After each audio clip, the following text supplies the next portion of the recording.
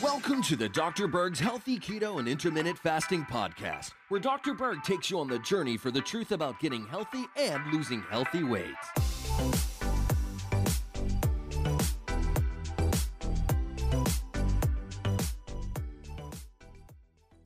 There's a very important relationship between iron and your hair, your nails, and your skin. Now, the very interesting thing about this trace mineral in that we have no internal mechanism to regulate the elimination of iron.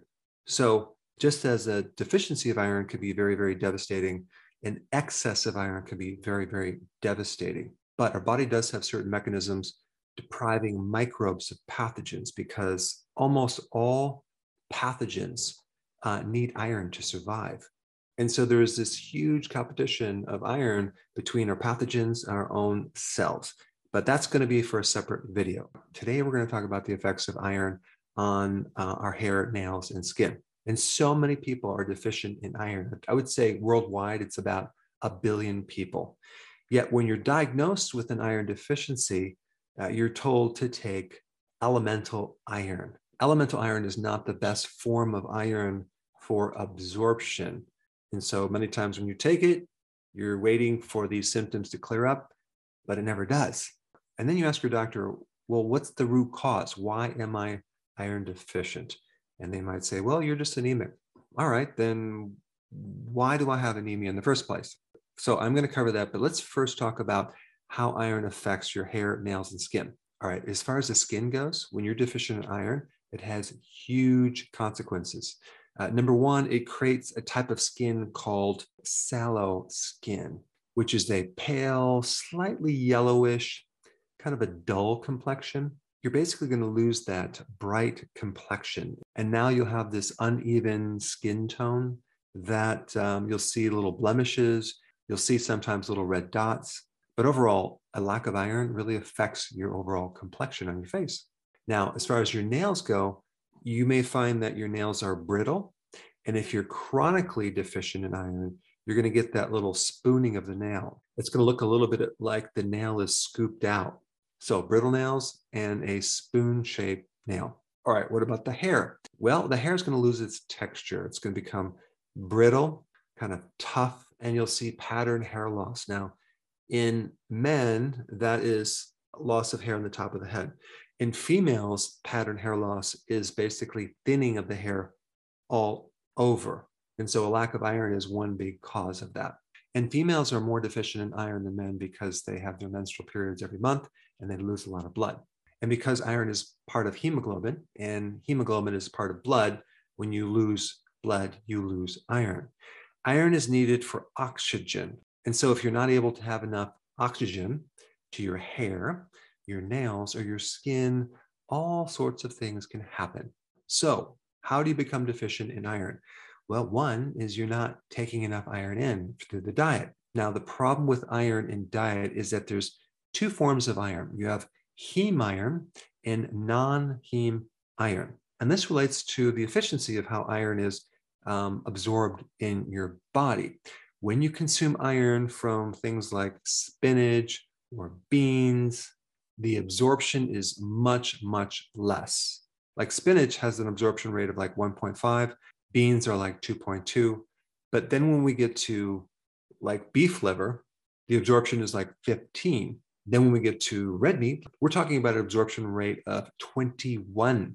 So if we compare the non-heme source roughly at a 2 and a heme source with red meat at a 21, you can see there's a vast difference. So consuming animal meat is going to give you a lot more iron. And I highly recommend you get your iron from food versus a supplement, because the elemental iron that they give you in supplements is it's crap. It's low quality. It's not the type of iron that nature is providing you.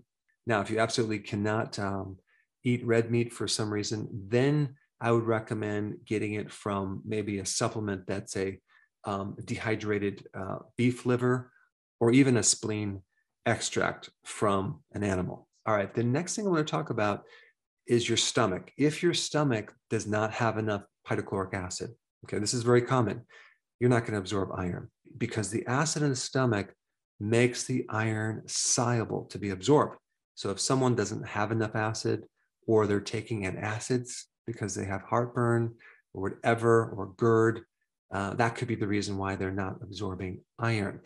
And the interesting thing about not having enough hydrochloric acid to absorb iron is you're probably not going to have enough hydrochloric acid to digest red meat either. And I will get to a solution for that, but you just need to know that a lack of stomach acid can create anemia. Now, another common cause is that your colon or your small intestine is inflamed, okay? Any type of inflammatory gut issue will block the absorption of iron, as in IBS, Crohn's, diverticulitis, irritable bowel syndrome, et cetera, et cetera. So inflammation can definitely be a problem. And so the number one cause of inflammation in the gut is there's certain foods that you're eating. Number one, grains, omega-6 fatty acids in grains, or like things like soy oil or corn oil or canola oil or cottonseed oil, which is in pretty much all the foods, especially if you go out to dinner and you eat something fried. You're going to have a lot of omega-6 fatty acids, and that's going to create inflammation in your gut. And some people are sensitive to nuts and seeds and even chocolate, and sometimes even coffee beans. And those things can create inflammation as well. So if a person is eating a lot of peanut butter, for example, and they feel a lot of bloating or stomach pain, that could be an indication that you have inflammation in your gut.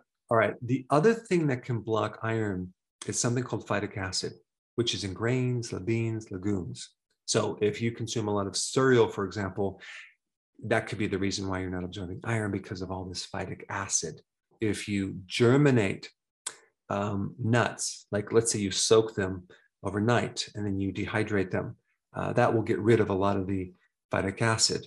Or if you sprout the seed, you get rid of the phytic acid. Also, too much bran, the fiber in grains, can block iron, as well as too much copper. If you're taking a lot of copper, that can block iron. And also if you have lead in your body, that can block iron. All right, and the next one is blood loss. So menstruation is a common cause of blood loss.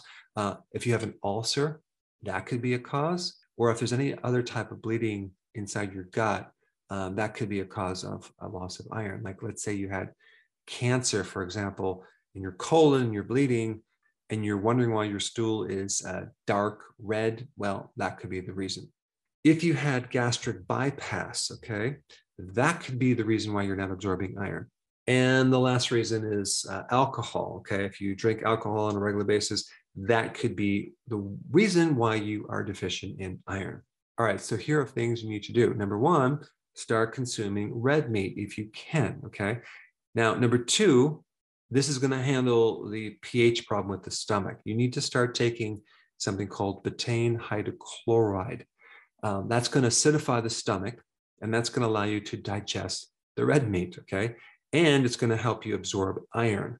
So more animal meats and betaine hydrochloride to acidify the stomach. And I would also recommend, if you're going to take betaine hydrochloride, to take 5 to 6, maybe even 7 before a meal, because I found you have to take a little bit more of it to really have it work. It will take a period of weeks, maybe even months, to fully correct. All right, next thing is to stop eating the foods that are blocking iron. Foods that have phytic acid, like the grains, the nuts, the seeds. Those can be a problem. And stop eating things that are creating inflammation that's blocking your gut. And that would be the grains primarily, and things that are high in omega-6 fatty acids.